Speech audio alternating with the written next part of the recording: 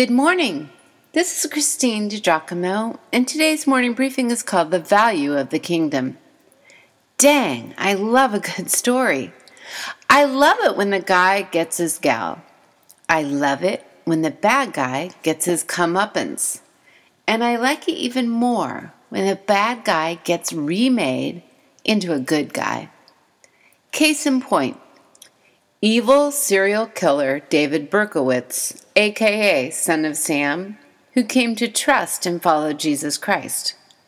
Indeed, Jesus' parable about how a little yeast can change the entire composition of a mound of dough, just as the entrance of Jesus Christ into a life can radically transform a human being for eternity. That said, I could just hear the thoughts of some folks following the transformative power of yeast. Really? Incarcerated for some 360 plus years? Why not try God? What could Berkowitz possibly have to lose? His freedom? He did not have any. His rights? None of those either. His life will never be his own again anyway, so why not try Jesus?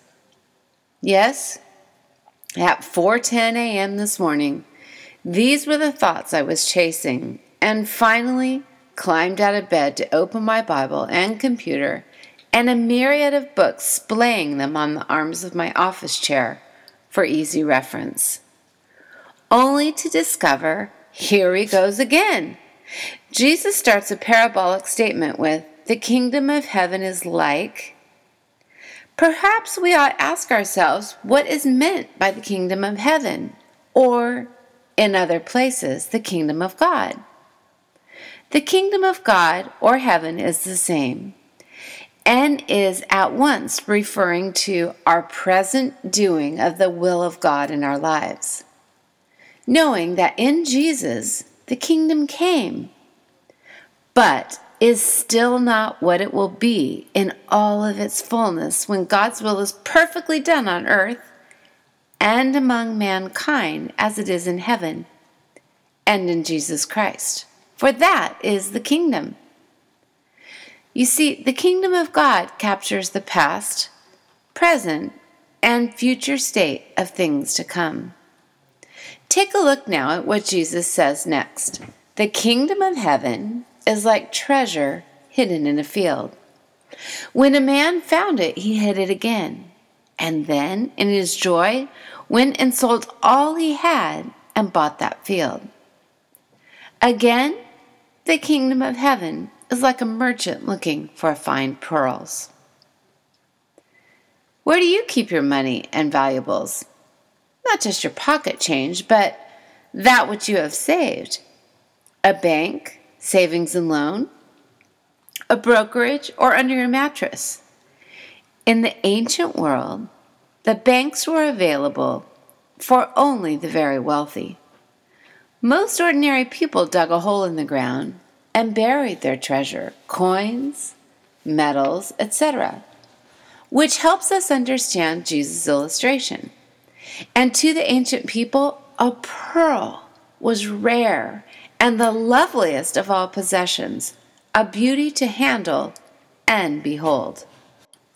His point, the kingdom of God is so valuable, it is worth sacrificing anything to get it.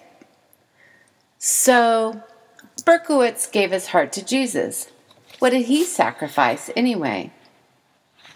In the wee hours, I set to search the internet for those today who have sacrificed much for the pearl of great price, Jesus Christ. I found this man, this powerfully positioned Muslim, Mossab Hassan Youssef, son of Hamas' most powerful man.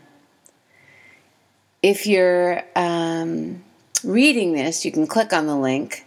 Otherwise, the story is such that it's a son of one of Hamas' most powerful leaders who becomes disillusioned with the motives and actions of the Muslim underpinnings of Palestinian Hamas.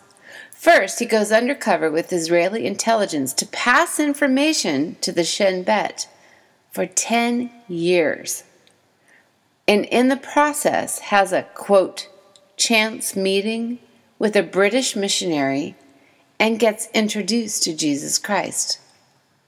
Eventually, Musab is disowned by his father, though he understands what his family back home in Ramallah, about 6 miles north of Jerusalem and the unofficial capital of the Palestinian Authority, must do in order to survive. But get this, Musab is a born-again Christian, willing to sacrifice his ties to his family and his beloved homeland. Then again, I am taken by the biographies of faith in the book Finding God at Harvard. Story after story of honest searches for truth in the very institution founded in 1636 so that students and faculty members alike might be free to know truth and life in relation to Jesus Christ. And I wonder if there might be any room for them to actually be able to do so in the 21st century. There is nothing like the transformation of the human heart, turned just so that it might gaze upon the Creator with loving eyes, transfixed at eternity beyond. No wonder Jesus talked about the treasure of the essence that is the kingdom, that unequaled beauty of the pearl. There is nothing greater than the value of the kingdom of God. Though our finite minds struggle to comprehend either its magnitude or greatness, just a glimpse of it keeps us longing to feast on more.